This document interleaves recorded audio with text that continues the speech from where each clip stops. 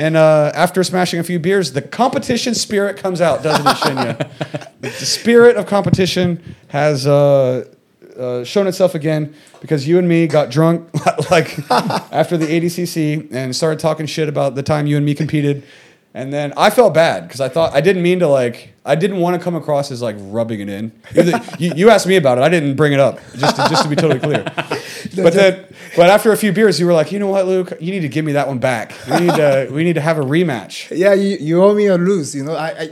I lost. I don't know how I lost. I lost my point. But I think it was advantage. Was it advantage? I think it was advantage. Yeah. Oh, yeah. And I still remember the referee was David Oy. Oh, he was a referee? Yeah, David. Oh, I didn't know that. Yeah. I couldn't remember. And then Jason Quack was my corner. And then you are representing Evolve. Yeah.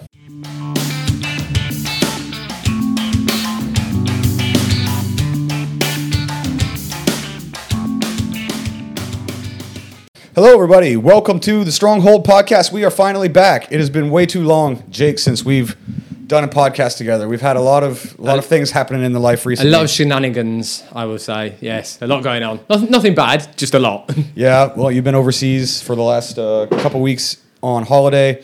I've been in Bangkok almost every other weekend for the last few months.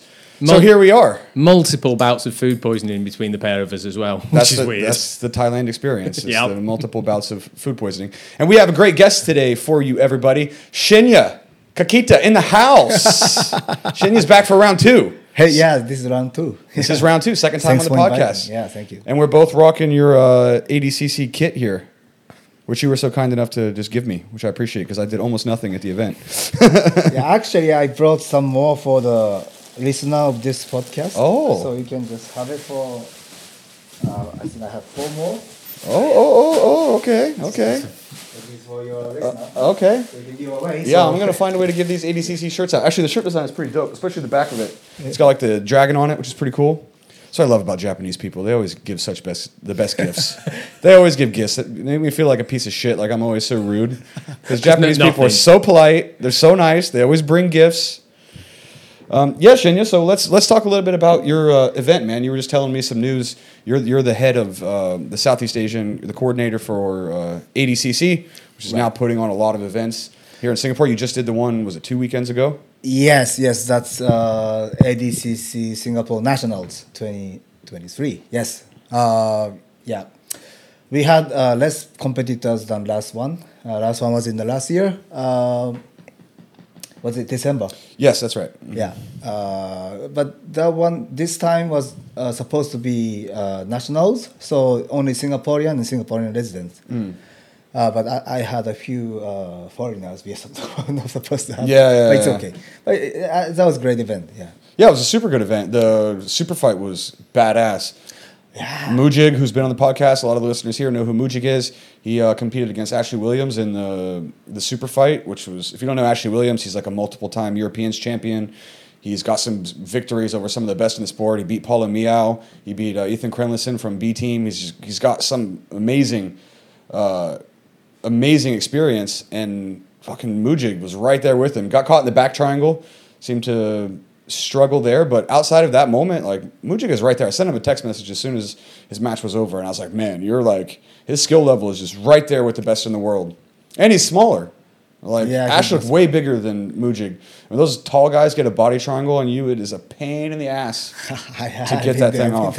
Because Ash is long and lean, and Mujig's got nasty guard passing, and then it seemed like somewhere in the middle of a guard pass, Ash was able to just scramble toward his back, and then got the body triangle in there, had it for a couple minutes, and then Mujig was able to escape. But Mujig had a lot of good escapes. His fundamentals are so solid. Yeah, it's amazing. I loved it. I love his escapes.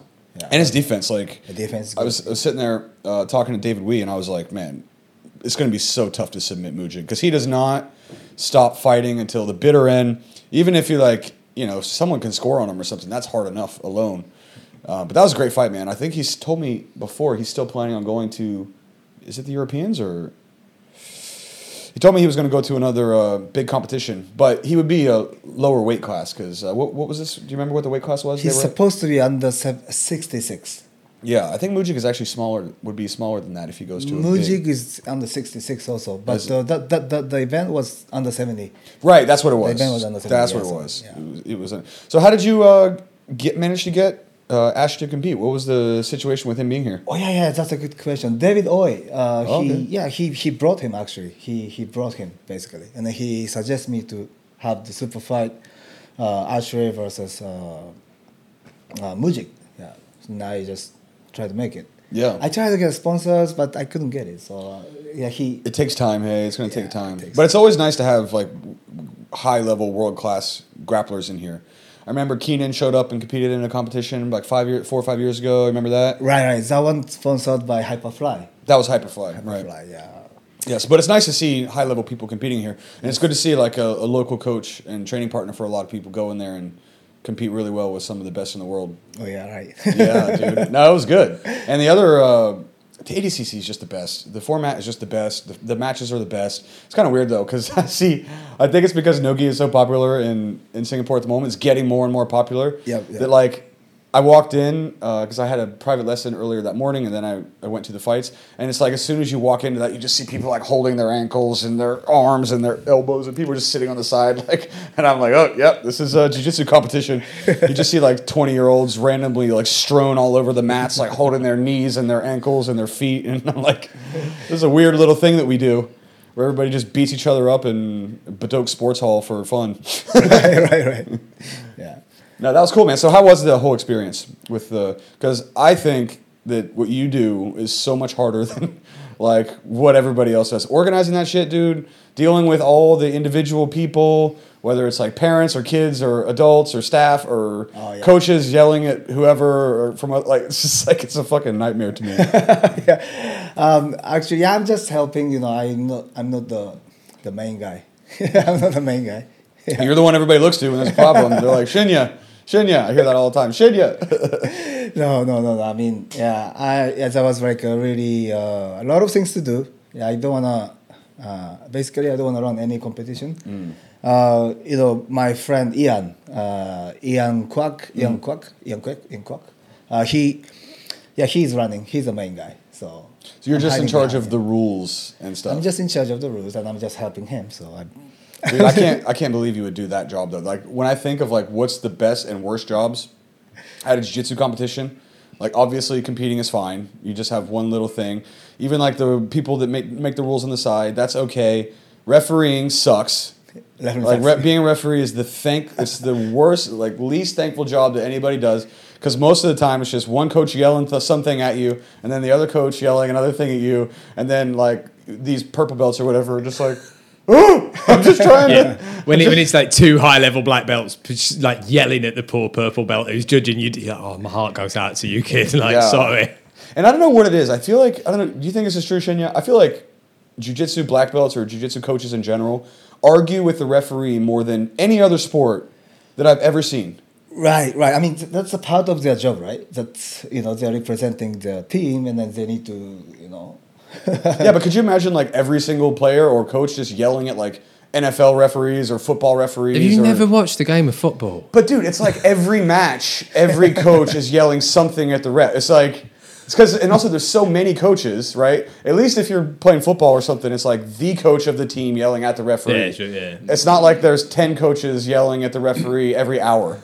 right. That's true. Yeah. That's true. Who could do immense physical harm to you if they wanted to? Yeah, and then the funny thing that I always find this is weird about the Brazilian coaches is like Brazilians are super intense about competition, and they often compete against other Brazilians, and Brazilians get so like passionate when they're coaching that they'll start talking shit. Right? There's a few of the coaches that talk shit. We know who they are, and when they're talking shit to the other coaches, they'll both start talking shit, and then they're fired up as they're talking shit to each other, and then right after it's just like, and they'll be yelling at their students, they'll be yelling at the referee, they'll be screaming shit at the other coach, and then the second the match is over, it's just like, It's like, okay.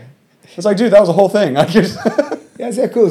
I mean, some of the coaches, they yell at me when I was doing the referee in the other competition.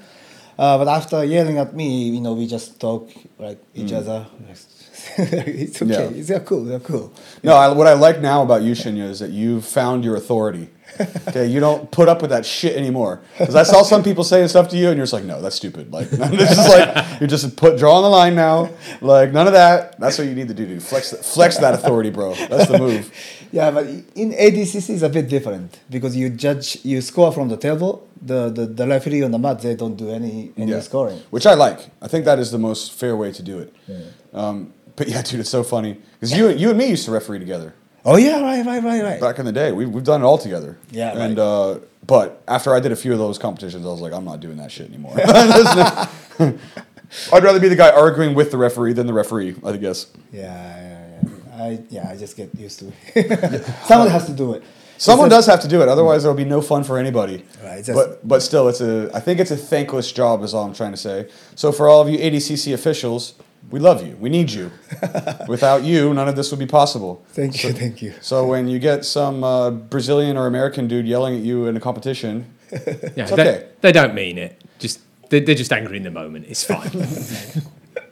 So that was a good one, man. Now what's the plan with ADCC? Because I think, was it only 2 years ago, or did they really start to pick up? I guess basically since you started doing it, and now they're doing the competitions quite frequently.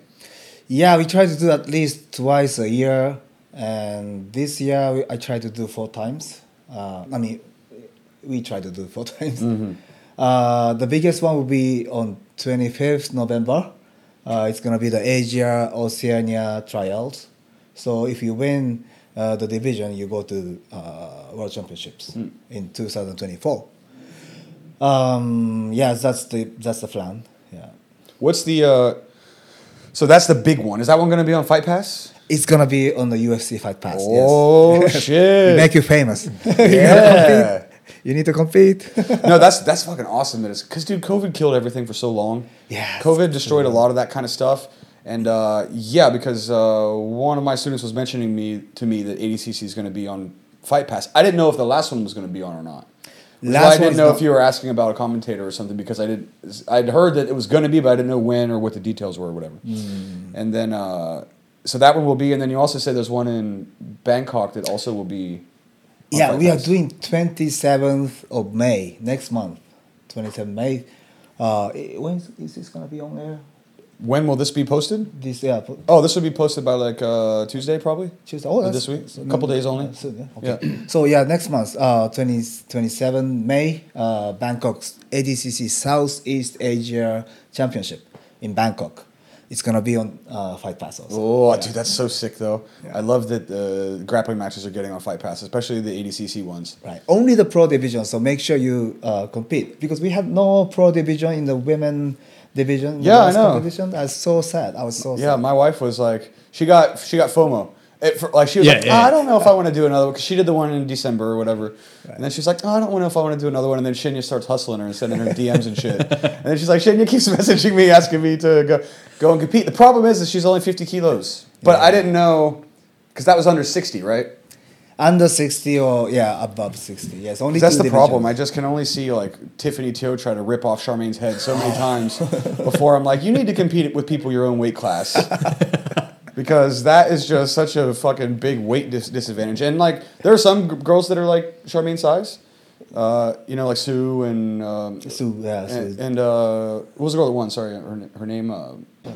Oh, Shein, yeah, that's right. I only met her, I think, that day. So yeah, she ended up winning the absolute in the. Oh yeah, she won the absolute. The belt. She won the belt. The belts look sick, man. Yeah, actually, she designed it. She designed it. Oh, that's got to be glorious. To win the belt you designed is pretty badass.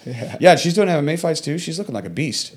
She needs to keep on training. Yeah. We got her super drunk at that thing too, at the after party. That's how this whole podcast started, listeners. We were that's right. Shinya invited me to an open bar fucking after party at after ADCC, which is always a mistake. Shinya, you should never invite me to an open tab thing, or it's going to end up with us doing a podcast, getting drunk on my couch or something like that. And that's the story of how we got here. And we are drinking beers, everybody. Shinya's got he even brought his own mug. He's got his own little mug there. Why do you do that? Why did you bring your own? Okay, so this one what's the story behind this? It's insulation. It just keeps it colder. Yeah, and then also if I I don't drink soda usually, so it's too strong for my throat. Soda? Soda. Soda's So too if strong for you? if I pour into But my beer and whiskey, not a problem. only beer. Only beer. Only beer. Yeah, only beer and whiskey. Okay. Ah, see? I knew it. Actually, Shinya, can you hand me one of those Sorry. one of those beers? Yeah. Can you pass me one of those Oh yeah, beers? sure. Okay. Yeah, bro. Oh, we lost the hat. All right. Cheers. Yeah, so this whole podcast just started on some drunken ramblings, and then all of a sudden we end up here doing a podcast. Yeah, right. So I think you bought some tequila shot. I don't remember how many, but I only remember one or two. I bought for the whole bar for everybody that was there. So I think like 10 or something like that. 10. I was like, fuck it. See, that's what happens when I get two or three beers in me. I'm like, shots for the whole bar. And then I look at my credit card the next day, and I'm just like, hey. Yikes. I don't remember how many rounds you bought, but I only remember first round and second round, and I don't remember. And also, I was there drinking like 45 minutes before you got there. So Charmaine and I showed up first, right? We were there for like 30 minutes before everybody else. And Charmaine was like, this is kind of lame. And I was like, really? I'm enjoying the hell out of this. They keep serving me this beer. I don't have a problem with this. And then everybody ended up showing up. Your crew's really good, too. Oh, yeah, they did really well, yeah. It was pretty smoothly run. That was what everybody was saying. Because that's the one thing when you go to a competition that can be brutal, is like waiting around, the structure being terrible, not knowing when you're going to go, and going super late. Like, everybody's willing to concede a little bit. You know, everybody's willing to be like, okay, it's an organization, it takes some time. But this one was smooth. I think your staff is getting better. Yeah. Actually, yeah, the last one went like 1 hour ahead of the smooth comp schedule. But the event before the last one, we went like 3 hours ahead. So some of the competitors didn't show up on time. Oh, yeah. Yeah. Yeah, I do remember that. I heard of that as well. But it's like a delicate balance. It's like, oh, we're trying to get you out here early, and then people are like, oh, I didn't know it was supposed to go up. And then, but if you're 2 hours late, everybody's like, why is it taking so long? Everybody's just spoiled. No, but it was running pretty smooth. Your staff is getting really, really good, and the officials are getting better too. Yeah, which is the most important thing. Yeah, because ADCC rules are different. Yeah. Different from most of the competitions. Like IBJJF, for example, right, which is the most common one. Yeah. And I always love the ADCC competitions because, and I don't mean this as a disrespect. It's just, but like there's no evolved people, and there's like no FAMA people, and I don't mean that out of disrespect to those gyms. I only mean it's like then you see like the no-gi people, right? Yeah. You get to see this different group of no-gi people who focus mostly on no-gi, because like you go to a IBJJF gi competition, and there's like 40 competitors from Evolve. Evolve's got like 50 kids competing. Yeah. Sometimes. And then adults will be something like similar. And then you go to a no-gi competition, you see like one Evolve person. And this is not shitting on Evolve. I'm just saying that you get to see a different representation of the people competing. And especially because some gyms are putting more and more emphasis on no-gi. Because most of the gyms in Singapore, Shinya, when you do your classes, is it like 50-50 gi, no-gi? It used to be 50-50, but now I only have one gi class a week. One gi class? Yeah, because some of the Also, you went full no-gi? Yeah, I mean, oh, shit. I don't know why. You do the thing I've been dreaming of doing for so long. Yeah, only one or two people coming on the gi class. Really? Yeah, and then they started complaining, oh, hey, Shinya, can you cancel the gi class and do the no-gi class instead? Yeah. So I just made the no-gi class, yeah. So are you doing that because... like popular demand, or are you doing that because like you just want to shift your school more toward the no-gi format? No, I love both gi and no-gi. I love gi. Yeah, I love gi also. Gi looks cool, right? Black belt. Yeah, it's cool. It's cool. That's the only reason. I feel like nowadays that's like the only reason people do the gi, just because they want to wear the fucking belt. Like they just want to wear that belt. Yeah, I had one of my students. I've been teaching the Matrix. You know the move, the Matrix. It's like a K guard back take, where you just fucking like slip around the outside. I've been teaching it, and then I've been injured, though, because I got hit in a cab and fucked my back up. And so I have a slip disc in my back, so I haven't trained in maybe 7 weeks. And then I was just like fucking around with one of the guys on the mat yesterday, and then he hit me with a matrix, and I was like, God, gi's so stupid.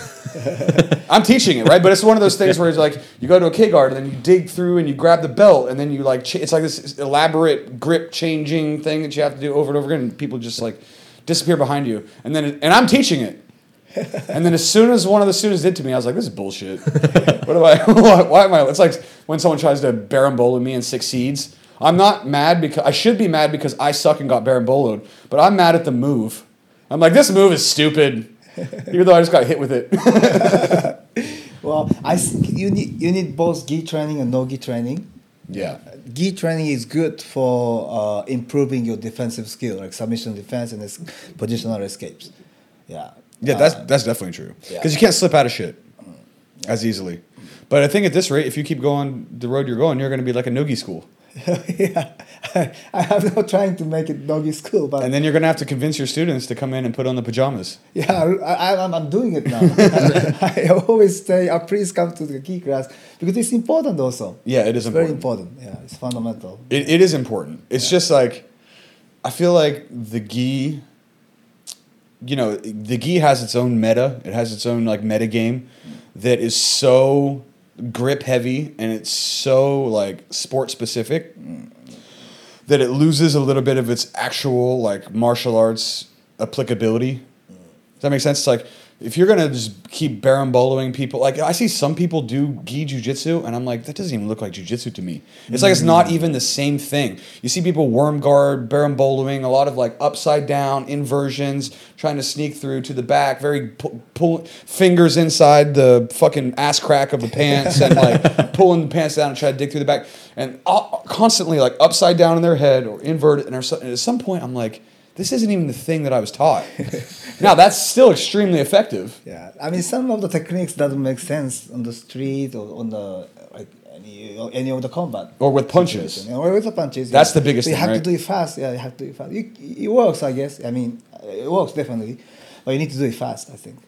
Yeah, well, no-gi jiu-jitsu captures a little bit more of like the actual like martial art content. Because you're not trying to control the clothes, you're trying to control the body. Right? And that's such a big difference. But if you ever get in a fight in fucking Canada, all those motherfuckers have massive coats on, dude. You'll spider guard triangle the shit out of those dudes. But I remember the first time I ever did no-gi was at Stronghold with you, and I just remember like I could get myself into positions where in the gi I'd have a really good submission lined up, and I just had nothing. I didn't submit anyone for like 3 months or something like that, just because I just couldn't do it because it was so different. And like even something like especially leg attacks are so much harder in the gi. Because people can just use like a sleeve grip or collar grip or whatever. You can't extend or you can't connect the hands or something like that. But there is something cool about gi. But what it's not is like interesting to watch. That's the worst thing about it. It's fun to do. I feel like it's like golf. Golf is probably fun to do, but goddamn, as a spectator, it's brutal. Right? Everybody says that. It's so much fun to play. It's so much fun to play. It's like gi jiu-jitsu. Super fun to play. Horrible to watch, dude. It's so boring. Do you watch the gi World Championships? Sometimes, yes. I feel like you're still in denial. You're in denial about how boring gi jiu-jitsu is to watch. Will you put on any gi competitions? Yeah, anytime. I'm too busy to do it, but at any time, if anybody wanna, compete, yeah, of course, yeah. Yeah, I don't know how you still have time to do all of the things. Don't you have a full-time job? I do have a full-time job. I just like, finished work. Kids and the academy and ADCC and well, I was wondering if you would ever shift it into like a full-time profession, so you could like put all of your time into this.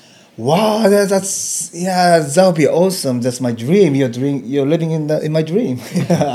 But the money's not as great. I'll tell you that right now. The money is not as good. Yeah. That's for sure.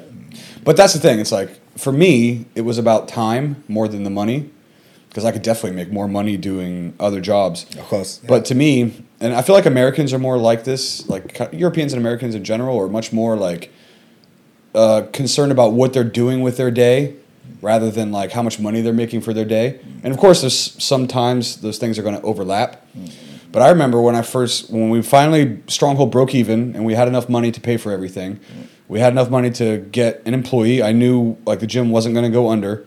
And then Jake and I starting to get the podcast going. And I just remember thinking, for the first time in my life, I'm actually free.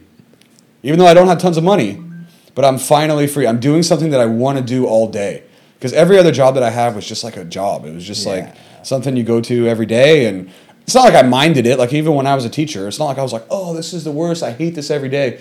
But it was definitely not something that I was like really fucking pumped to do all day, every day. And so when I shifted careers and then I cut my salary in half, like instantly. I was like, shit, this may have been a terrible, this may have been a horrible mistake. Right? Scary? Super scary. It was super scary, super stressful. That's why when we did manage to break even and I was doing this as a job, it was just like, fuck, like a weight off the soul. I was like, oh, I finally don't have to go into this office and like have this boss blah, blah, blah, just telling me shit in my head, and I have to go and be the good soldier and do it. And that doesn't mean any disrespect to people that do that, because I know that's most people, and I did that for many, many years, as many of us have.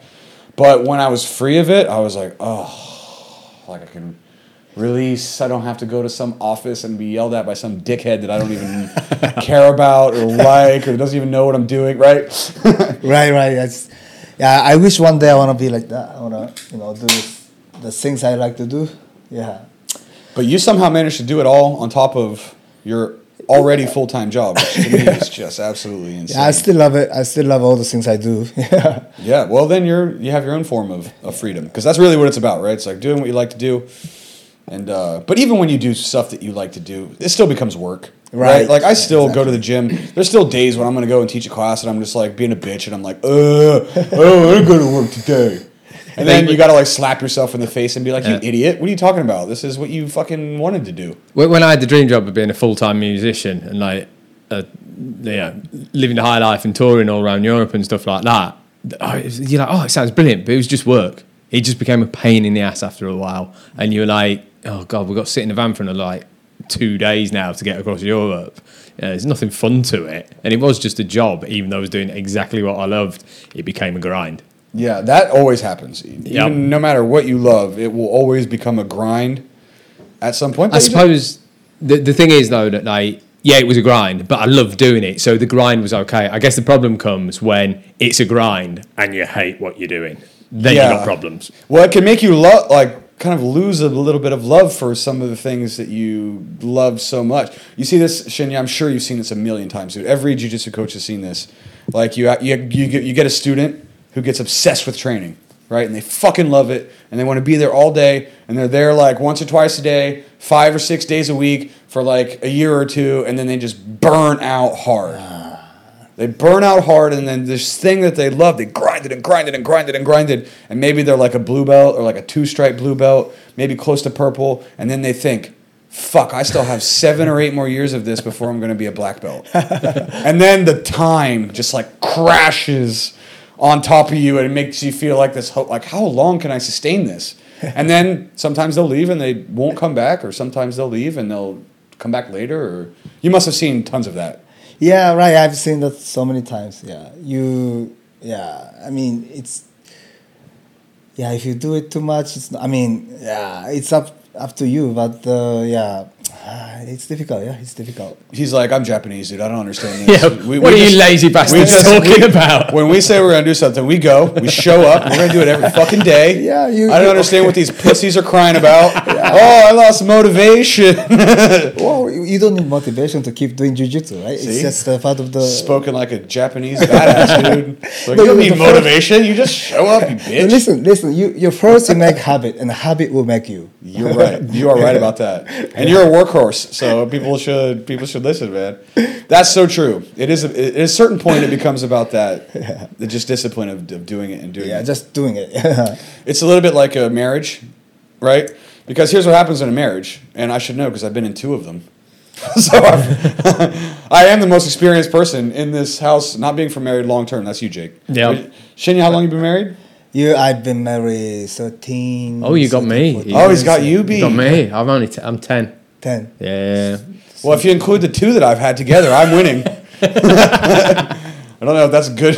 It's definitely not good. That's not great. But it is like a marriage training in a sense that, like, even in your marriage, sometimes you have these lulls, right? It can be difficult and then you'll have long patches where it's great, and training is easy. And then you have these, like, it can even be for months, 3, 4, 5, 6 months, where it's just like, you don't want to go. But then somebody will show, like, a cool move, or you'll see a new pathway that you hadn't seen before, or maybe you'll do some more no-gi or some more gi, or maybe you'll switch to box, and you can refine it. You can refine the love for it, and it comes and goes in waves. Sometimes it's easy, and other times you're just like, I don't want to be here, I don't want to be doing this. Yeah, there's the days, you don't want to come to the training. Of course, there are some days, but once I come and then start training, and I enjoyed it. So I enjoy it. So it's okay. I mean, you need to love jiu-jitsu, right? And then if you love it, no matter how you feel, you don't like to come, but you come anyways, and then you do it, and you enjoy it. Yeah. Yeah, that's true. It's all about getting there. Yeah, getting there. Yeah, just once you're in the gym, yeah, it's fine. Right. It's just that can you take the public transit to get there? Yeah, just move Can yourself, you get there? Yeah, if right. you get in the door, everybody's fine. Yeah. But when they're at home watching Netflix, and then it's like, almost time to go to the gym, you're like, fuck, well. I have one more episode on this show that I'd really like to finish. I was just lying to myself, when I'm down in the gym now and stuff like that. I'm just like, well, I'll do one set of push-ups, and then if I'm not feeling it, I'll just stop and I won't bother. And once you've got that first set out of the way, then the blood's pumping and you go in, then you're fine. You go in, and then you can get through it. But it is the motivation to get started is the hard part. So I just lie to myself and be like, I'll just do one, and then I'm done. And if I don't want to do it, I won't do it, and then I end up doing it. I think we've all been there. Maybe not Shinya, because he seems like he doesn't. Shinya seems like he doesn't really give a shit. He's like, if I'm here, I'm here. Yeah. I've been there. I've been there many, many times of just sitting in the There were days, especially when I was fighting, and I knew that I was going to get my ass kicked when I went to the gym. If you're doing casual training, it's not that bad, but competition training sometimes can be a motherfucker.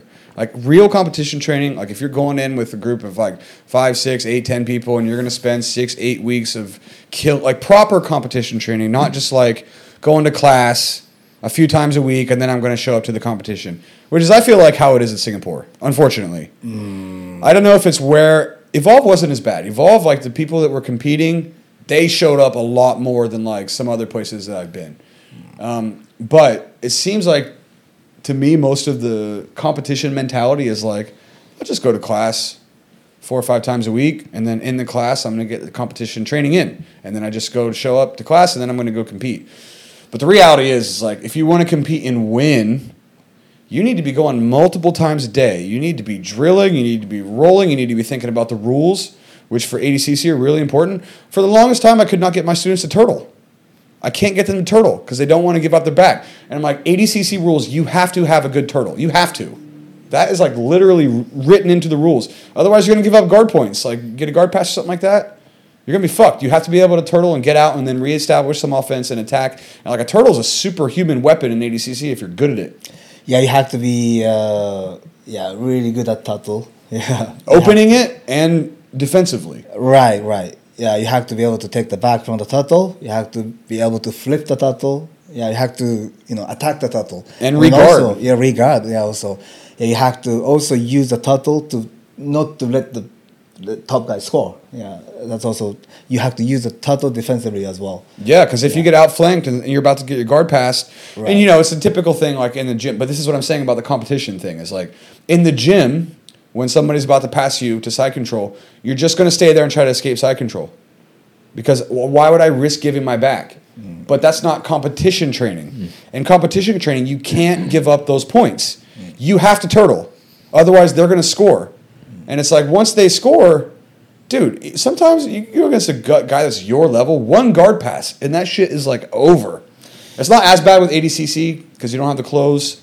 So escapes are more frequent than in the gi, I feel like. But yeah, but you have to do that, and there's some risk there. But if you get good in that position, it can be really strong. So for my point is for competition training, you need to be training to compete under those rules specifically. Mm-hmm. You need to have regimented training. It should be a professional type thing, at least a part-time job. You should be showing up 4 hours a day, one class in the morning, one class in the evening, 5, 6 days a week, you would a part-time job at the very least. But I feel most of the people just kind of go to class and then they rock up on the competition, which is okay. Which is okay, yeah. But your results are not going to be what you would like if that's what you think the competition training should be. Yeah, right. Many people pulled out in the last minute. 1 week before they start signing up. Many people start signing up 1 week before the comp. You know why? Yeah. I know exactly why. Why? Because they can see who's in their division most most closely. No. You want to know why? That is why. I know exactly what these people do. They wait because if you submit your name early, you got to go. You're like probably going to go. But people will wait and see who's in their division until like the deadline ends, and then they decide if they. This is what they do, dude. Trust me on this. Oh, but the move is to force yourself. Like last time I did a competition, I just signed up. The second the sign up opened, I just signed up because I knew then I had to do it, and it made me show up, and it made me train at least for a while. Yeah, like, yeah, it's all right. Yeah, and don't look. If you can't handle it, don't look at who's in your division. Yeah, don't just show up. Yeah, I mean, that's not the whole point, right? I mean, winning is like just icing on the cake. You try to. Nobody want to lose, right? Nobody want to lose, so you try harder before the competition. You have to put the time on it. You have to put your effort. Yeah, you try and try harder, and then I think that's the time you improve a lot. And as a result, you lose or win, it's not really important. That's my opinion. No, you were always like that. You competed a ton. And I mean, you've been competing in Singapore for a long time. I love it. Like my hair's the same thing. My hair, he doesn't give a fuck. He'll just go in there and he'll compete and he wins, he loses, it doesn't matter. Like he's won, he's lost, he just doesn't give a shit. He just like uses it as motivation to train. That's how you got to be. Yeah. But if you're seeing a massive influx of both dropouts and signups right before the divisions close, I can tell you why that's happening. And then some people just pulled out on the day or even after closing the registration, and then they, sorry, I cannot compete. I mean, as if you haven't had that date blocked out for fucking it's my sister's wedding, I forgot. Yeah, I mean, whatever. I get it. I get it. I mean, some get injuries. That's some get injuries. Very difficult to avoid. Some get cold feet. Yeah. Some, whatever may have actual reasons, but some people are looking at the scales the morning before going, this ain't happening. Yeah. But it's so important. The competition is it's so important to do because this is what I even try to tell like my wife and new people. Like when you compete, you think that the whole world is watching you. Like you feel like every person there is like scrutinizing you and like, if I lose, they're going to know.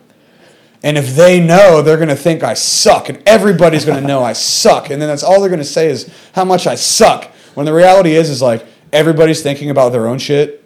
And almost nobody cares. Nobody cares. Yeah. Like literally nobody gives a fuck if you win or lose. Right. It's just like, okay, you won. Cool, you're good. Oh, you lost? Okay, maybe you're good, but you didn't win this time. Or, you lost, maybe you got more. Nobody's like judging you as a person. Like, did you see that guy get his guard pass? What a little bitch.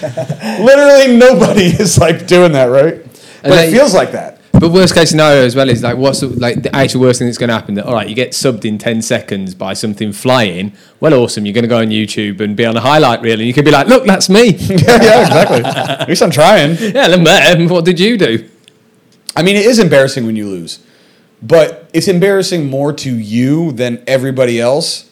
But it feels like it's embarrassing, like you're embarrassing everybody who you know. It's like, right? But that's not real. It feels like that. Yeah, but actually nobody cares. Nobody cares. Nobody cares. Nobody gives a shit. Draculino once did a seminar here and I went to that and someone asked him and like the kid who asked him was like a white belt basically and said like, I get so nervous before competitions and have you got any advice for me and stuff like that, and that's basically what he said. He was like, what are you getting nervous for? You're not fighting for like world titles, you're not like an IBJF champion, you're just a kid in a local competition.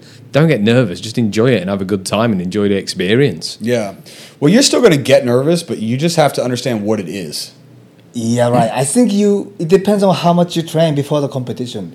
How prepared are you? Exactly, yeah. So if you're prepared for the competition, you're trying hard. You try your best you can do. You put your effort and you put your, as much time, you possibly you can, you do everything you can do and then you don't get nervous. Yeah. Because you cannot do it anymore, right? If you win, you're happy. If you lose, you just have some things to work on. I'm stuck at jiu-jitsu anyway, so I'm going to have to improve. Yeah. That's it. That's the whole game. Yeah, that's the whole game, yeah, right. And before the competition, everybody tries their best. I mean, everybody should try their best. So that's why you can improve more. So to compete is very, very important in order to improve, my opinion. Yeah, and I mean, it's like, and also like your mistakes getting exposed in like a public situation, which is what happens at jiu-jitsu competitions. Like someone wins, someone loses, somebody made a mistake, and then somebody capitalized on that mistake. Like, that's not bad for you.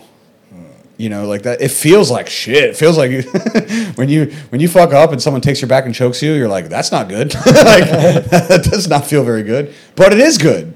Yeah. It is good for you. It's like, because there's nothing bad other than what you feel in that brief moment. But 10 years later, when you're looking back at some competition and somebody choked you, like, you don't give a fuck.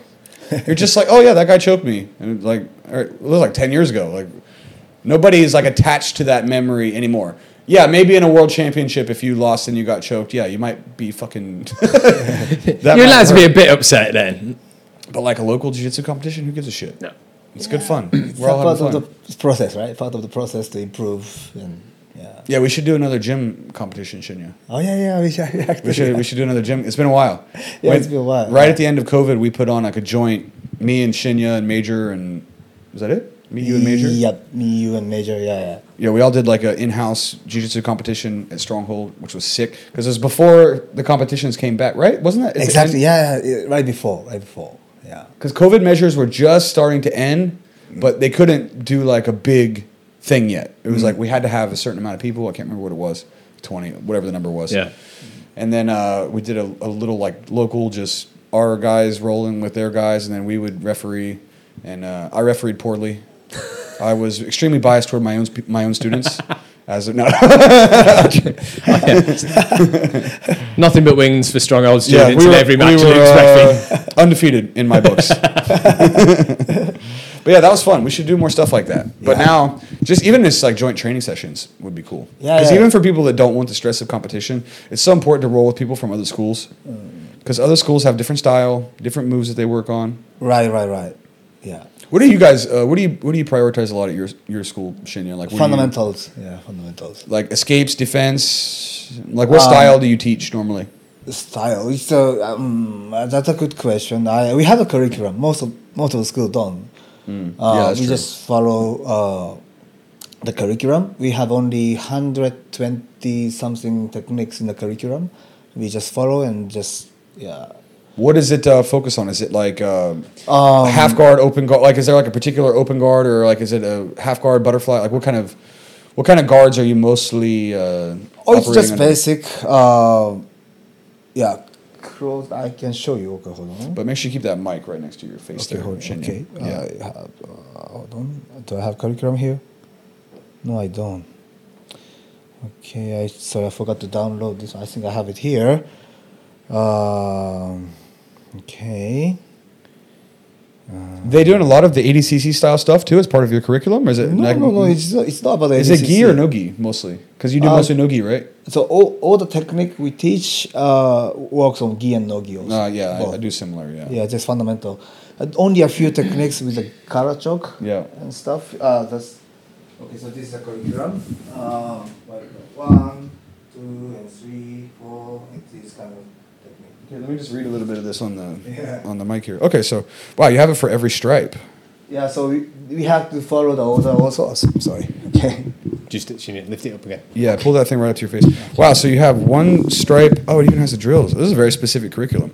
Yeah, very Forward, specific. backward roll, technical stand up, shrimping left and right, strip to the knees, front headlock, mount back, stripe 2, white, stripe 3, and then And then we also have the curriculum video. My professor Nico Han, he demonstrate in the video, and he doesn't explain much. He show you, but he doesn't explain much. He only a little bit. So I add a few details in the video. I mean, in the class. So I just follow the curriculum. yeah. No, that's good. I like that it's because it's extremely specific. It's like exactly every single move you're going to work that per stripe. But what happens then when you start mixing classes a lot? Like, you have brown, purple belts in with white belts or whatever. Same thing. I always adjust to the most beginner. Okay, yeah, I do the same thing. You have to go with the most basics whenever you have the white belts in the room. I shifted away. I mean, we still use a curriculum, and we plan it out in advance, but I'm more focused on like the rubric. Do you know what a rubric is? A rubric? Rubric? You may not have heard this word. It's like an outline for how you do something. It's not like specific, like we're going to do this, but it's like I teach people how to teach, not like you're going to teach this. right? But you're going to teach whatever you teach, you're going to teach these pieces. So, like, for example, we were doing some Delhi Hiva, right? And when we were doing the Delhi Hiva, I feel like a lot of the coaches, including myself, or any move or any guard or whatever, we were showing the whole move rather than breaking it down to like the fundamental movement over and over and over again. So, for example, it's like, if I'm going to teach you how to do a sweep from the Delhi Hiva, I'm not going to teach you the whole sweep. I'm going to teach you first how to like control the guard and then how to off balance before I do anything else. So I want you to be really, really efficient at off balancing. This is before the sweep. You got to know how to off balance people forward. You got to know how to off balance them backward, side to side. Every guard affords abilities to off balance in multiple directions. So like that is all we're going to do in the beginning is like we get the Delhi Hiva, boom, we pull the collar, we pull the sleeve, we stretch the legs, person touches the hand on the mat. So we make that movement over and over and over because that is like the fundamental movement. Because at first, or originally I would be like, okay, this is how you do the sweep. But there's so many steps. And they don't even know how to like properly have tension on the guard and just off balance people. Which is like if you want to have a good Delhi Hiva sweep, you have to have a strong, efficient off balance. That's how everything is built around. So anyway, we still do the curriculum. Like we're going to teach these moves, but rather than the whole move, we kind of shifted down to like how do you teach the actual movement first, and then once the movement gets really, really specific, when you know how to efficiently off balance, or in the case of the guard passer, regain balance, then you can start to do whatever. So rather than teaching like we're going to do this move, this move, this move, this move, it's more like you just have to teach all of the moves in this way, you know. And then you can teach any guard. Like you want to teach spider guard, if you want to sweep somebody, you got to off balance them. If you want to teach a guard pass, you got to be able to regain your balance because if you're get off balance, you're going to get swept unless you can build posture, right? So we kind of shifted, but. Seeing stuff like that gives me hope because I know a lot of schools and a lot of teachers do no curriculum. They just like rock up and teach whatever. And that is the worst thing you can do. You can be great at jiu-jitsu and be a dog shit teacher and have no like long-term planning with your classes and your students will suck, even if you're a fucking world champion black belt. Yeah, I mean, most of the students cannot remember more than 3 techniques. So we just try not to teach more than 3. Just keep it 1 or 2, but more in detail. And if you have more high-level students like a brown belt, purple belt, I explain a bit more in detail. And sometimes I, go to the side and then I, explain to them more things for them. But for the class, I think I just teach to the beginner, the most beginner in the room. Yeah, that always works. Yeah, and I also feel like a lot of jiu-jitsu coaches don't teach moves long enough. Like they don't teach positions for long enough. Like, dude, when I was doing jiu-jitsu, it would be like almost a new thing, like every week or like every other week. I do shit for like 6 or 8 weeks. Because, like, you get somebody that comes in once a week. I mean, Jake, you're a teacher. I mean, this is like classic just teaching 101, right? Yep. You get a kid, I mean, it's a little bit different in school, but like running a jiu-jitsu program, if you get a student that comes in once a week and you want to change the curriculum after a month, it's like maybe they have 3 or 4 lessons. That's not enough to do anything. Like 3 or 4 lessons, you're just still exploring. You're just still like trying to find the thing. You need to do like 6, 8 weeks.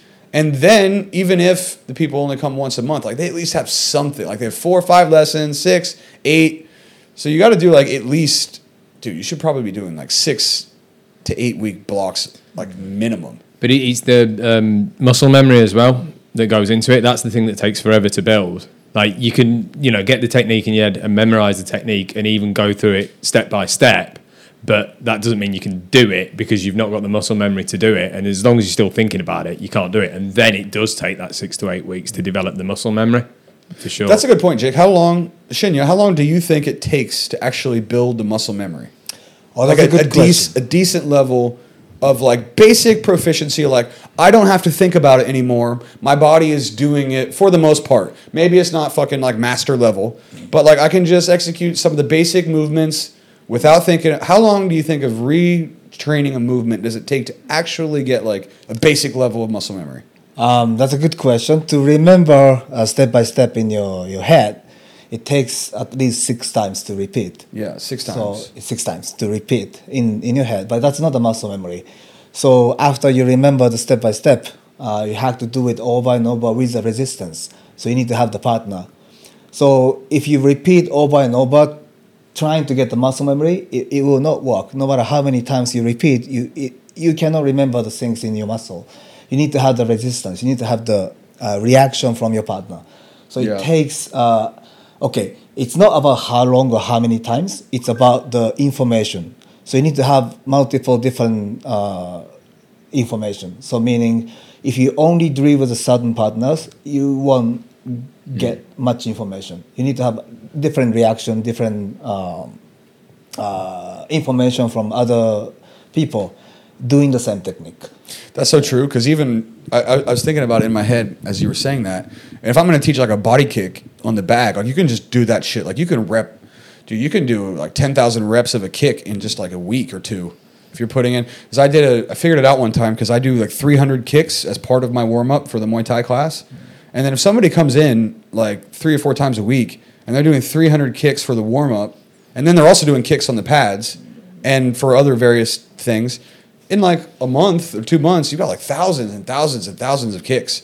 But with jiu-jitsu, you need a partner that's actually giving you appropriate responses. If they give you a shitty reaction, it can train you poorly.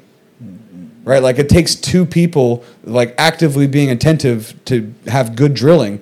Otherwise, like a white belt drilling and having a bad reaction can make you like learn how to do a move wrong, even if you're trying to do it right. Actually, that's true, but at the same time, you also need a white belt, like a shitty reaction. You need to have shitty reaction as well. Because people do sometimes do that. Yeah, I mean, you need to. The first, you need to remember in your muscle first, right? So, you need to have partner almost have no proper reaction. That's also important. Also, so the first, you need to have 3 different kinds of partner. The first, less experienced than you, the smaller and less experienced, and then the second, the person who has similar experience and like a similar size. Yeah. And then you need to also have like more experienced people. So you need to have 3 different. So if you learn the new moves and then you remember in your head, and you have to try it with the least experienced guy. Otherwise, if you try to do that to the more experienced guy, even if you do it like perfectly right, and then timing and everything is right, but it doesn't work sometimes because you know how to counter it. Yeah. So you need to have the least experienced guy, and then you try it on it, and then if it works on him like 10 out of 10 times, and you move on to the next level. Yeah. Similar experience, and then and more experienced guy. So yeah, and that's how you create systems, right? Because systems are all about reactions. Yeah. And people have multiple. There are like higher probability reactions, like, oh, these are the most common reactions that people will have. Yeah. And then they're like, these are some less common reactions. And then these are like the spazzy white belt reactions that are like that are completely counterintuitive or whatever. And but that's how you build a system, because it's like, okay, I'm just about to take your back. You have multiple choices now. You can turn toward them, you can turn away from them, you can turn whatever. Like you can turn this way, you can grab here, you can grab here, like whatever the case may be. You have multiple reactions that you can make. Right. And then that's how you build systems, so that you have responses for each high probability reaction that somebody is going to have. Right. But you need good training partners for that, because good training partner. Yes. Well, I should say, good, but also like attentive. Because one of my biggest gripes is that like you see some people drill and they're just like not home at all. Like they're not paying attention to what they're doing. Their brain is completely, even if they're like good partners and good people to train with, like you have to be a little bit focused still when you drill. And I got some of these people that like they're drilling and they're just off into space. They're thinking about their job. They're thinking about whatever their kids, whatever the case may be. It's like, just zone in here. Zone in a little bit. It's going to feel good. And then you can escape all of that other shit you're thinking about. Yeah, actually, there are different types of the learners, right? So somebody learning from the visual, you watch the move step by step and you remember. But some of the people only listening by step. Oh, first step, do this, and this. And then you listen and then you remember. And some people actually need to demonstrate and then you remember. You need to do those moves. Or some people only remember when the instructor applies the technique on you. Yeah, more tactile feeling. Yeah, right. So, but we all have 3 different senses to remember the things. But some people may be extreme. Yeah, so that's a really good point. I was just talking to a couple of our coaches about that because, like, and I've seen this before. It's super common, but a lot of time with like new coaches, when they coach, they lack a lot of specificity. So this is the thing that always drives me crazy. Like an employee of mine, or I'll hear other coaches do it. They'll be like explaining the move, and they'll say, "Grab here." And I'm like, "What do you mean grab here? Is it a cross grip? Is it a straight grip? Is it a sleeve grip? Is it a lapel grip? Is it a collar grip? Is it a pant grip?" Like you can be very specific with your language because if I'm, to Shinya's point, this is exactly what I said to one of my coaches was, if I'm an auditory learner and you say grab here, and maybe like I'm sitting on this end of the class and I can't see what you're grabbing, it's not good teaching. Because if you say grab here and I don't have the perfect view or whatever, then I'm not going to see it. 2, if I'm more of an auditory learner, I can't register that kind of stuff. You need to be specific about how you describe things, because then the auditory learners will understand more. And then a lot of times, like when you start to repeat that over and over and over again, even if I didn't see it, I know that if the coach said it's a cross sleeve grip, then it's going to be a cross sleeve grip. I don't need to see it. He said it's a cross sleeve grip. That's the sleeve. I can either grab a straight grip with this hand or a cross grip with this hand. It's cross grip the sleeve. So that way, even if like you're hazy on a detail, you might be like, how do I grip? Oh, he said a cross grip. Now in the beginning, students are like, what's the difference between a cross grip and a sleeve grip? But after years of doing it, then when I'm in a competition and I say cross grip the sleeve, they'll immediately have that response rather than saying like, grab the sleeve. How? With what? Right? Like I need to, that's very different because depending on what move you're trying to tell me to set up, a straight grip and a cross grip are totally different. Right? So yeah, that's super important, is to have that language very specific and cater to a lot of the different styles of learners, and you want everything. And so that's being specific with your language, caters to the auditory learners. And then the visual, of course, making sure that you show everything from multiple angles, which is another thing I have to tell some of my coaches sometimes, like, don't forget to show them your feet. Right? Don't forget to change the angle so that the people that are sitting over here or not sitting over here can still see everything. Very important, yeah. And you got to have those like systems in place, because it's so important, like with the gyms, to actually make sure that the quality of the teaching is improving and not just like the same as always, right? And we're back, everybody. Sorry, I had to pee. Me and Shinya have been smashing some beers. Nature. And after smashing a few beers, the competition spirit comes out, doesn't it, Shinya? The spirit of competition has shown itself again, because you and me got drunk like after the ADCC and started talking shit about the time you and me competed. And then I felt bad because I thought, I didn't mean to I didn't want to come across as like rubbing it in. You asked me about it. I didn't bring it up, just to be totally clear. But after a few beers, you were like, you know what, Luke, you need to give me that one back. We need to have a rematch. Yeah, you owe me a lose. You know, I lost. I don't know how I lost. I lost my point. But I think it was advantage. Was it advantage? I think it was advantage. Yeah. Oh yeah. And then I still remember the referee was David Oy.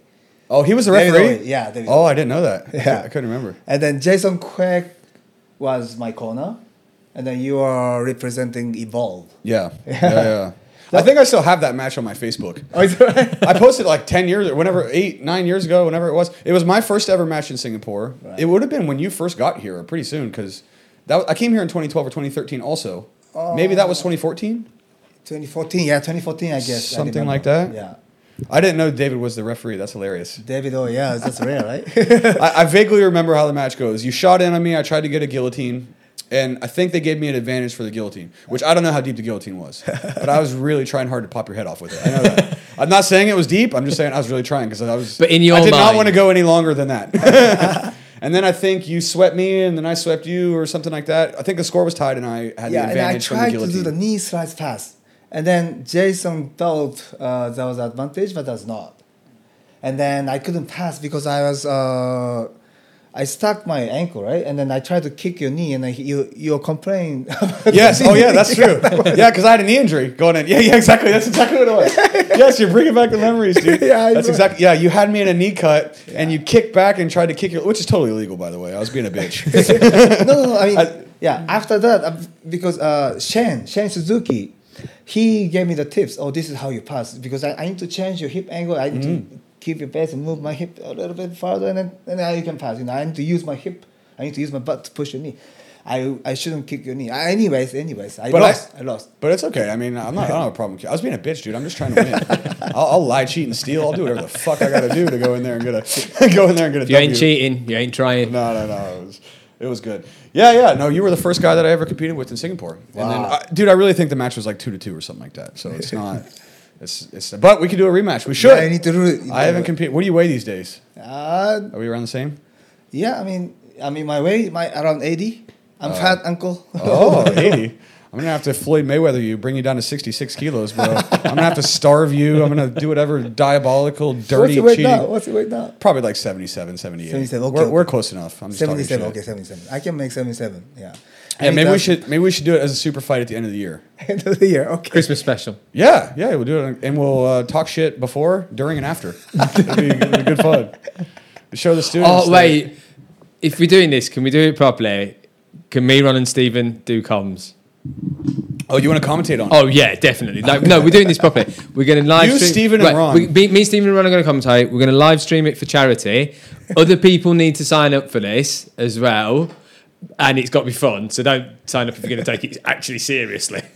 Bro, if we do you, Steven, and Ron on the commentary, it's just going to be ruthless shit talking of me the entire time. That's literally all it would be. You three assholes just mercilessly roasting me the entire match. Yeah, it'd be Shinya brilliant. passes my guard, sweeps me, or submits me, dude. I will never hear the end of it from these fuckers. All right. Which I'm into. I'm fine. I think this is a great idea. Me too. I'm down yes, to- but I'm we'll down do to it for do you. You guys can be the super fight at the top of the card. We need more people to sign up, and we should get some ridiculousness going on as well. Yeah, how else can we promote this shit? We should just make this fun. And we'll pick a charity.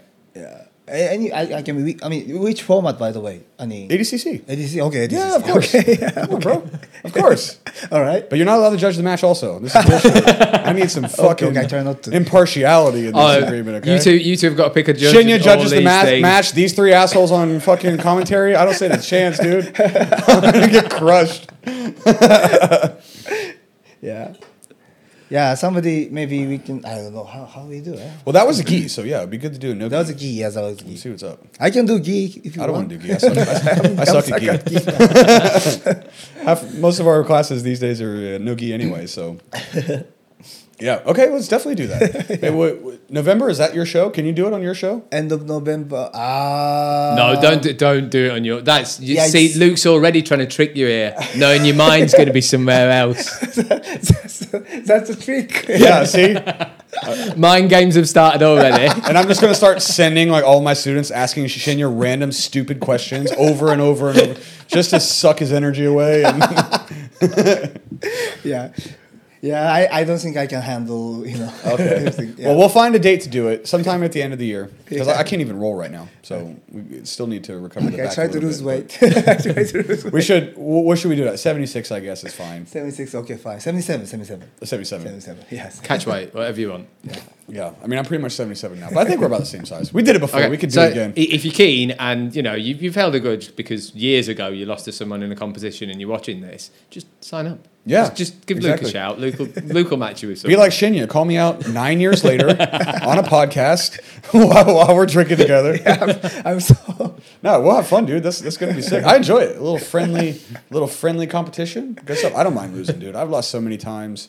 It's like really that's the thing you learn about competing a lot. Is like you're not as tied into the outcome. You're more tied into the process. Yeah. Right? It's like of course you still want to win, and you feel like shit when you lose, but it's only for like a minute, and then it's like Yeah, of course, I nice try job, dude. 100%, You fist bump and you fucking move on with your life, and everything's fine, and everybody that loved you then still loves you after, and you just that's what happens with competition. It's a friendly spirit. Yeah, it's so fun, yeah.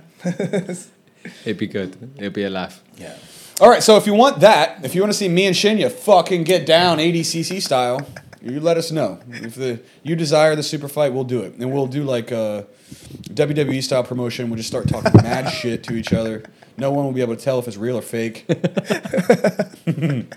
And then we'll have a good match, and then we'll do a podcast after and get drunk together. Yeah, sure. And if you beat me, I still got one more. So I still got a possible rubber match in the back pocket. So All right, Shinya, one thing I did want to talk to you about was we'll shout out your shows and everything. Also, you can at the end because Jake's got to go before too long. Okay. I want to talk to you about that broken neck. The Henry Gracie has done these videos lately on. Right. And it's sort of brought up the conversation of, I guess, safety when you train.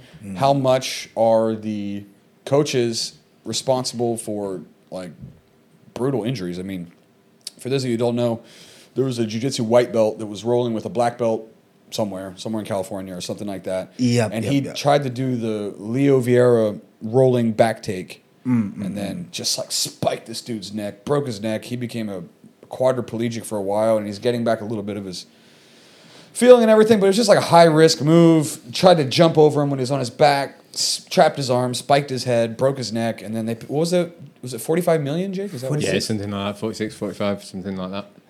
I mean, what do you think about that, Shinya? I know that you must have seen some pretty bad injuries Yes, over the okay. years. All right, there are 2 or 3 different aspects. Okay, the first, if you're instructor and then you injure your student, you need to pay, right? They signed the waiver, so they cannot sue us if they injured in the class. But if you're the instructor and you're teaching and then you do those like dangerous move and then you injure your student and then you have to pay. Yeah, I heard from one of the students. My student is a lawyer, so he knows about the laws and stuff. And then he said, I still need to pay. So that's very dangerous, so you shouldn't do it because you need to pay. Yeah. And then also, I don't know. I didn't see the video really well. I only saw a couple times. Let's start on, Jake. So can we check? But it looks like it's not so dangerous move. I'm not sure. I think it's a bit too fast. Was the way he did it The way he did it. was the problem. Yeah, Because the he application, had his arm trapped, so the guy couldn't Pose, post or couldn't turn his head and forward roll. And he like turned him into it. I think the question is like it's a question of negligence, right? Because at a certain point, okay, accidents happen. But on the other side of it, at a certain point, like you should not be doing certain techniques, right? I know. From what I understand, from what Henry Gracie said in his video, the coach didn't have to pay anything. Oh, he didn't have The to pay insurance anything. companies covered it. So, from what I understand, the actual guy who did it is not like paying out of pocket for this. Oh. So it's not something like, oh, this coach that did this. Even if you take the side of it being an accident and not negligent, even the coach didn't have to pay out of his pocket. My understanding from that video that Henry Gracie posted was that guy didn't pay, the insurance company's paid. Okay, insurance company, yeah. So in that sense, it's better for the sake of the instructor. Yeah. Okay, so here we got it, Shinya. Wait, let me run it full speed because nothing looks right. Ooh, but if you put on the Henry Gracie video, they isolate the neck and the arm in like a different color. And you can really see. Oh God, that is fucking brutal. I'm currently injured my neck, so I cannot turn my head. So if you watch this, do you want me to put it up on screen? Yeah, sure. Put it on the screen and then make it slow as well if you can. So they've got it normal speed, then it runs in slow mo. Because what happens is he has the guy's arm trapped, right? Instead of having a seatbelt or a double undergrip, he has double wrist he has control? he has an arm trapped. I'm trapped. So he's like, and when he has the arm trap, the guy can't post, he can't turn his head, and he's spiking him over the side of the arm that's trapped. All right, I'll put it up. Yeah, let's see it. 1 sec, I can't remember how to do this. So see, he's got with his left arm, he's got the guy's arm trapped. You see that? Yeah, right. So he's on a bicep Is the grip. left one- is that Bang! right? Yeah, it's the guy's left arm at the bicep that he's got him Slow-mo it now. trapped in. So see his arm right now, his bicep. He's got the left arm over top. So that his left arm is trapped, and then you just see the neck. Yeah. He God, fell on it. damn. He jumped on it. Yeah, I mean, is- at the end of the day, we don't, you don't bake cookies and cakes, right? So we trying to break the bond to each other. So I mean, it's accident and. So how much of this do you put on? Here's one thing that we know for sure: that instructor had no idea how to do that fucking move. I mean, I think that is pretty obvious. That because you're supposed to tuck their head. If you're trying to flip somebody, you put the weight on the back of the head to tuck the chin, I put my ear to ear, yeah. Yeah, and you have to come high up with your hips to tuck their head down. He literally just like jumped. Jumped on it, yeah. It's dangerous, yeah. So what percentage do you put on the responsibility of the instructor, and how much of it is like quote unquote like an accident? This is the real question, right? Wow. What do you think? Is it instructor negligence or is it just like a freak accident? I mean, I think it's both. Did you hear Henner explain it? No, I didn't watch. So he released a video and explained it, and just was talking about the question was just an issue of like negligence. Like, should the instructor have done this move to this person and this time? Yeah, you can prevent, yeah. I think that if the insurance company's paid out, it's fine. If that guy is expected to be broke for the rest of his life for a jiu-jitsu class that the kid signed a waiver for, it's like I don't think that's fine either. So basically, it seems to me like the coach is still working, and he has to go and he has to do this lawsuit. But from what Henner said, the insurance agencies are covering the costs. But having said that, Shinya, I think instructors do bear some responsibility for any negligence. I mean, if I head kick somebody and knock them out, and I'm like head kicking a 6-month or year-long person that's done Muay Thai, and I throw a high kick and I throw it too hard and they slip into it because they don't have the correct reaction and I knock that person out, that's on me. It's like, do I really need to be throwing a head kick that I can't control against a 6-month-old white belt? I don't know. I think it's a poorly executed move. I think it's like a huge mistake. And the guy was a quadriplegic. He lost everything from the neck down, and then he's getting a little bit of his feeling back. Can he move now? He can move now a little bit. Oh. He had an Instagram page called the Quadriplegic like hiker or something. He's like starting to walk now and everything. But I don't know. I don't want to see like jiu-jitsu instructors go on the chopping block every time someone gets injured because that's not ideal. But I also think like you can't be just doing shit like that. Like it's the level of like accidents are going to happen though as well. You can't go through life acting like you're made out of glass and always really like you're going to get hurt if you do any sort of combat sport. Now hopefully it's a little bit and it's not that bad, but you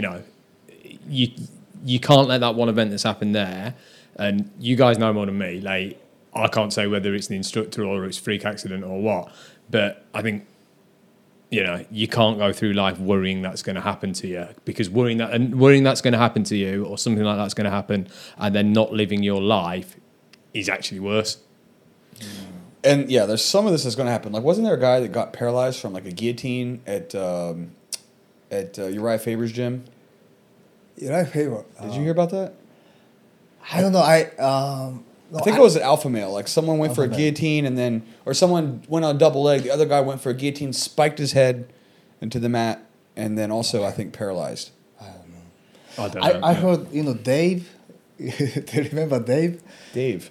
I don't know if I need to mention, but the Jim Miller guillotine in the MMA fight. I think he was still in amateur or pro. I don't know. It's in the ring. It's in the YouTube. It went viral, and then his neck went like really like from guillotine. Yeah, guillotine, and then since then he become crazy. Like the opponent, and then I don't know. Every time he get drunk and he start fighting with other people. He was in the Singapore. Oh, he was teaching at the Juggernaut. Oh yeah, now I know what you're talking about. Yeah, I heard. Yeah. Every time, somebody mentioned about that, and then they'd get crazy. Yeah. Well, I think this is one of those things where it's like relatively new. Yeah. Jiu-jitsu's been around for a long time now, but so you're gonna have some of these injuries. The thing with the neck break that makes it like liable for lawsuits is that you can see it. You can see the neck break. The guy's a quadriplegic. But do you know how many people have been fucked up in boxing, kickboxing, Muay Thai gyms that have been knocked out? Like a knockout, you don't see it. Like you can see the person get knocked out, but that's long-term damage that's non-visible. Like if somebody gets CTE, it happens over 20 years of getting, and then they start to get punchy and they don't know what the fuck's going on, and like it's hard to make somebody legally liable for that because it's an accumulation thing. Right. Whereas with this neck break, it's like a one specific moment, you can see it, that guy's neck broke, and then now he's a quadriplegic. But dude, I've seen so many people get knocked out in like striking training. so many that probably should file lawsuits because for negligence, I've seen coaches knock students out cold in the gym multiple times. Wow. Not here, not in Singapore. Yeah. I'm not seeing it in Singapore. In US or? Yeah, oh for sure. I've seen people get knocked out in Singapore, but I've not seen anybody get knocked out by a coach in Singapore. But I've seen students knock each other out in Singapore. And when I was in America and Canada, I definitely saw coaches knock out students. And it's just like, and it wasn't like super uncommon. Like if you let your shit slip, there's a good chance you get fucked up. But yeah, that's so different. That's like so many boxers, kickboxers, Muay Thai guys, like so many of them have been knocked out in training. But you could never file a lawsuit for that because it's difficult to see. Yeah. You have to scan it, and it happens over 20 years or whatever. Yeah, but this one, how did it happen? Like, is it like just a sparring or just? Yeah, it was just rolling. Apparently, the guy's a white belt, but he's competed a little bit. Okay, so Like 2 years of training, something like that. A few years. Like enough where he knows how to react. But like the thing is, the coach though. Well, what's the relationship with the coach? Maybe he owes him like lunch money. I don't know. Yeah, owes him something. I mean, the jump on that move at that moment is like. But I don't know why the coach do this kind of like a. That's why he lost the lawsuit because it became a question of negligence. Like he should not have done this move. Like there's so many ways you can take someone's back, especially a white belt. Yeah, and it's like why you choose this relatively high risk one as opposed to all these other ones. Yeah. And even when they were talking about the lawsuit, they said that that the guy had never taught the move before. So like in all of their training, this black belt who broke his neck had never taught this back take. So this jumping Leo Vieira style back take, if you've never seen it, like white belts have shit reaction anyway. Right. And then if you do have a black belt do a move that's high risk that they aren't super proficient at, that they've never taught anybody to do, now you have the recipe for a fucking disaster. Yeah. Right? I don't know. I never happened to this kind of situation because most of the white belt students and when I roll with me, he tapped by my side control. So exactly. heavy and then tap. So I mean, I've never injured anyone. Like, I ever. never injured anyone. I've never injured anybody in the gym, like ever. It's just weird to me to see, like, dude, his neck was so fucked up. And your head is supposed to be right next to their head when you do that move. You can't go off to the side and have that gap, right? That's where the head fucking... It shows, though, how rare it is that, like it's not a common thing. This is such a rare event that the sport is safe and these freak things happen. And you can point to any sport and you can see freak accidents like this, like rugby people getting their necks broken, like soccer people have had their necks broken or had horrific injuries. So it doesn't mean the sport's unsafe. It just, and it shows how rare an occurrence this is, that it's generated such headlines that like the biggest BJJ people in the world are commenting on it. I think it's the first actual lawsuit that's been awarded on the side of like because they have waivers in place, right? They still have waivers. But sometimes waivers can or cannot be completely absolute. So it's just the first time that the side of the law has fallen onto the actual victim of the accident. And listen, I'm all for that guy getting compensated.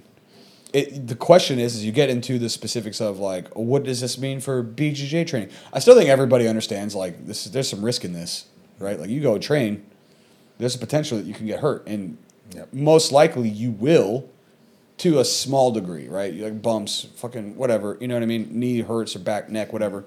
But a broken neck that makes you a quadriplegic is not what you want. I'm glad that guy got his money. And again, according to Henner, didn't have to pay out of his own pocket. The insurance company covered it because the gym had accidental insurance as well. And then there's waivers and all that kind of shit. So, but injuries are brutal, man. When you injure somebody, it is the worst. I have injured people, but it's like little things, like, toe or the elbow, like hurt the elbow or the neck hurts the next day or whatever, but never like anything vicious. But I cannot imagine breaking somebody's neck. That would be fucking disgusting. Like you would just feel so shit. Or like ruining somebody's life like that. Yeah, it's terrible. Yeah, it shouldn't happen. Yeah. It's a stupid move anyway. Wow, I never do this because I cannot afford to do it. I'm too fat. Remember when Chael Sonnen tried it on Fedor and got knocked the fuck out? You remember that? Pull that up, Jake, and then we can finish the podcast on this. I feel like you got to get out of here, so it's probably a good time. So Fedor, do you remember this, Shinya? Fedor. So Chael Sonnen tried to do this to Fedor. Oh, is that right? You don't remember this? I don't remember. Oh, you don't remember this? I need to check. Yeah, I need to check. Yeah. So he tried to do in the the Leo Bellator. Vieira back take. He managed to get Fedor down, like took him down and everything. Wow. And then he tried this rolling back take and fucked it up, and then ended up getting like smashed. This one, will it be? Yeah. And then don't know it's if- like it was like when he tried to do the spinning back fist to Anderson Silva and missed, and then got fucked up after that. I think we've already missed it. Okay. Oh, wait, or maybe Scramble. let's see. So don't put this on yet, Jake. No, I won't. Well, I Okay. don't think we can. I think we'll get pulled.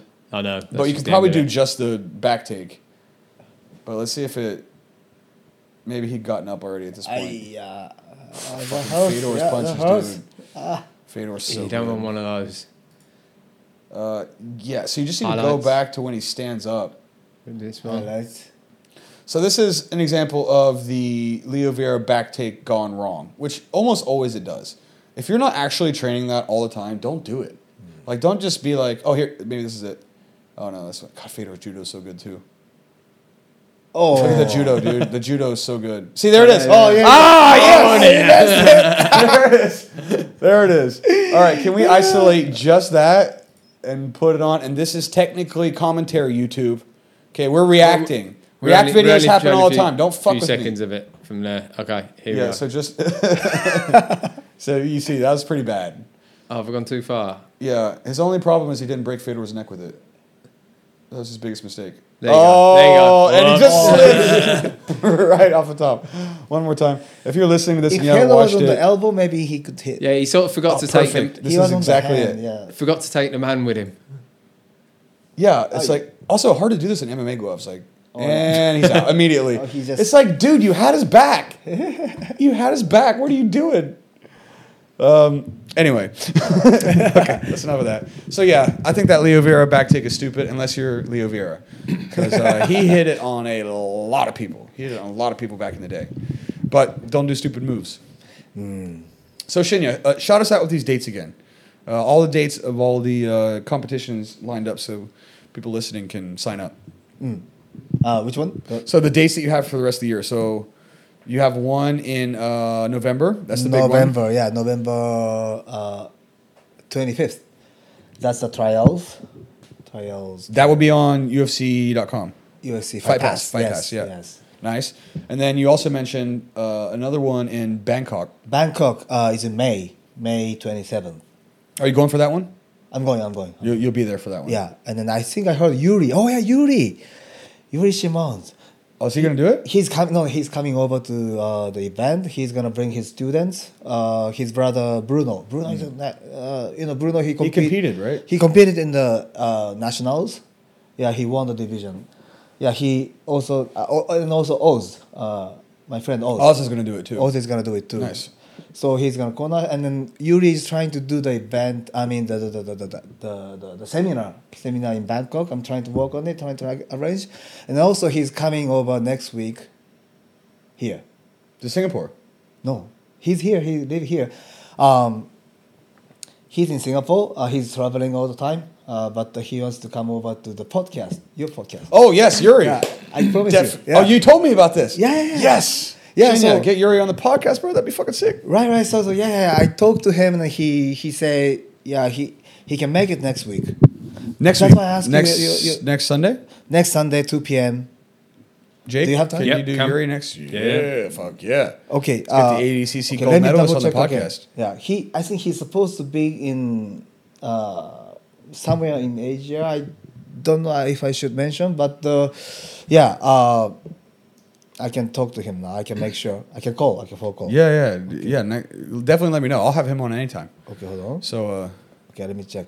He said he's in Philippines. He's supposed to be in Philippines. oh, he's in Philippines right now. Yeah. Are you calling him right now? Yeah, I'm calling now. Oh, On shit. show. All right.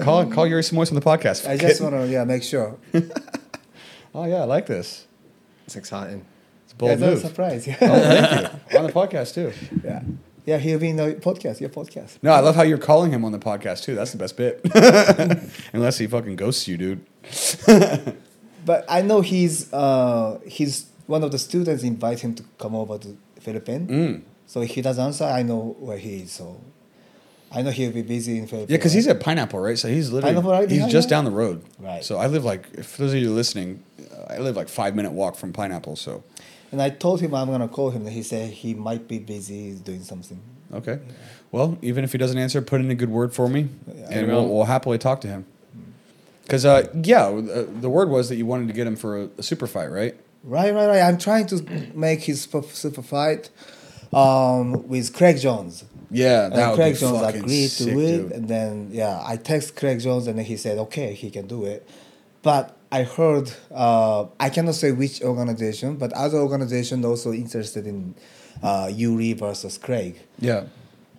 So not sure if. Oh, I mentioned to you though, if you need help, let me know. I can sponsor some of it. Oh yeah, right. I talked to you about that on the. I'll throw a little Stronghold podcast sponsor into that thing. Yeah, we need sponsors. Yeah. We need sponsors for the Get him on the podcast. I'll sponsor the shit out of him, dude. I'll sponsor the shit out. Yeah, of I'll bring him. I mean, he said he can. I asked him to come over to the podcast, and then, can you do it? And he said, okay. He's a nice guy. Yeah, for sure. No, he was actually even back in the day. He was talking to Arlene and Ahmed about working at Trifecta. So I know he had Singapore on his radar for quite a while. So it's nice that he's here. Anyway, let me know about that. I'll throw some sponsorship there. Right. I try to do as much as I can. I sponsored the Lion City MMA event. And all you that did? kind of stuff. Yeah. I'll sponsor some shit. I'll sponsor some local competition, man. Hell yeah. All right, so we have the ADCC in Bangkok. That'll be on Fight Pass. Fight you Pass. have the November ADCC. That'll be on Fight Pass. Fight Pass also. Anything else this year? Also, anything. You said you're thinking about putting another show on. Oh yeah, August. I'm trying to make it one more event before the trials because that's good for the competitors. But I'm not sure yet. I need to look for some venues and stuff. Yeah, I'm not sure. We'll see yet. how. We see how. Okay, well, in any case, follow ADCC Singapore, ADCC Southeast Asia. Yeah, you do both, right? Yeah, we have both. Yeah. So follow that if you are a no-gi competitor, and Shinya will update all of that stuff. Anything else to shout out before we finish this thing up? Yeah, we sometimes give away some free entries for the trials because trials will be expensive, more expensive. But we give away all the free entries for the winners all the time. For the previous, if you win the previous competition, you get to compete in the next one also. You get the free entry. Yeah, you get a free entry. Yeah. Okay, nice. Yeah. So no excuses, bitches. Let's go. We need more people in these competitions. Build up the no-gi scene here in Yeah, we Singapore. need Singaporean to win the trials because we host in the trial in Singapore, right? Yes, we need a Singaporean to win the trials. Yeah. That would be the best. But it's going to happen eventually. It's a process, man. Everybody here's obsessed with the pajamas. Everybody here's obsessed with their gi training, which I get. But also, it's boring. Oh yeah, I wanted to talk about one more thing. I don't know if we have time. Still have time. I went out with Tom DeBras with the Yuri, right? Oh yeah, you told me about this. Yeah, we went to right behind Japanese barbecue place. Right, we had a good time. We ate, and then they eat a lot. Right, they like 100 kg. Yeah. But they actually my wife and son. I go there often, right? My wife and son eat more than them. Your wife and son eats more than Tom DeBlas and Yuri Simões, really? Yeah, they don't eat much. I don't know. I don't know. we went with the Nigel. Nigel is the Pineapple MMA owner. 4 guys, right? And then they don't eat much. Really? Yeah, it's a free flow, right? It's a free flow Wagyu buffet. Japanese Yeah. Wagyu. Yeah. But they don't eat much. So what did you guys talk about? Oh yeah, they talk about injuries and all the competition stuff and how conditioning and stuff. I shouldn't talk much about the detail here. Oh, you're having some secret conversations, Shinya, with Tom DeBlas and Yuri Simões? Come on, we had man. a good time. Yeah. One thing for sure, we had a good time. Nice. Did you guys just eat? Yeah, was Did that? you just eat? Did you just eat? Did you drink? What did you guys do? Yeah, we drink and eat. And Yeah. Okay, next time. We had a good time. Yeah, Call- I cannot talk about Call it. your friend, Shinya. What the fuck, bro? Please don't. I'm sitting Yeah, right Robert, here. yes, yeah, Invite Robert. your buddy. Yeah. Don't post on that. Yeah. Yeah, that's a great talk. I'll talk to you about it later. Yeah, I'll talk please. about it. Next time, invite me, bro. Come Yeah, on. definitely. No, I get it. You don't want to push. You don't want to push because you have a million people that would go to that meeting. No, actually, that was on Chatri's schedule because he was invited for the one FC event. It was on Chatri's schedule. He was on Chatri's schedule, so I see. he changed the date and time a couple okay. times. So I canceled my class and because I wanted to see him, I wanted to talk to him about the ADCC. Yeah. That's why I had to make time. But it was so hard to catch up because, Yan is holding ADCC China. Yan from Equilibrium. Yeah. And then he was in charge of China. So I wanted him to be in the meeting, but he couldn't make it because Tom changed the schedule a couple of times. And I understand though because he was on Chatri's schedule. I think he's filming The Apprentice as well. Exactly. He was filming The that's time. Apprentice. So that's why I understand he's super busy. Yeah, he cannot commit. I mean, we make a promise. We knew we were gonna meet, but we didn't. We just didn't know when. But Yuri was happened to be there. That's cool. That's cool. Yeah. I'd love to have either one of them to talk with them, especially Tom DeBlas. He seems like just the nicest dude. He's a nice guy. Like his Instagram and social media is amazing. Yeah. I feel like he nails everything that he says. Seems like a really sweet dude, like just a nice guy. He was like a special ed teacher. Yeah. So I can always sympathize with another teacher. Very good teacher. Many people like texting him, like messaging him all the time. He was on the phone all the time. He needs to text back. He needs to answer back. Yeah. He's so busy. He's very, very busy. Yeah, and But seems he's like a nice guy. super turned on dude. Okay, so that's cool, man. So yes, maybe everybody, listeners, Yuri Simões, we get the ADCC gold medalist on the podcast. Should not be difficult. He's supposed to live here some of the time. So, and I literally live like 5 minutes away from where he works. We can figure this out Oh together. yeah, Shinya. let's go training. Let's go training together. Yeah, we can go training. Yeah, I tried to ask him. Okay, Let's go we'll training. arrange that. All right, everybody. Anything else? Jake, Shinya, shout All out good, before all we good. wrap this bitch. Okay, everybody. You guys are listening to the Stronghold podcast. Shinya, head of Southeast Asian ADCC, Brazilian Jiu-Jitsu black belt, and one of my oldest rivals and friends in Singapore. Maybe we put this shit to bed at the end of the year sometime. If you want to see me and Shinya go at it, like, share, and subscribe to the podcast. We really appreciate that. And follow all the ADCC Singapore stuff because this man is committed to building the no-gi scene in Singapore. Jake, I love you. Thank you for Been a doing while. this. It's been good. Thank you for doing this again. It's good to have you back. Thank you, Jake. Shinya, No, thank you for coming here as always. Everybody, this is the Stronghold Podcast. We are out. Thank you for listening. Have a good day.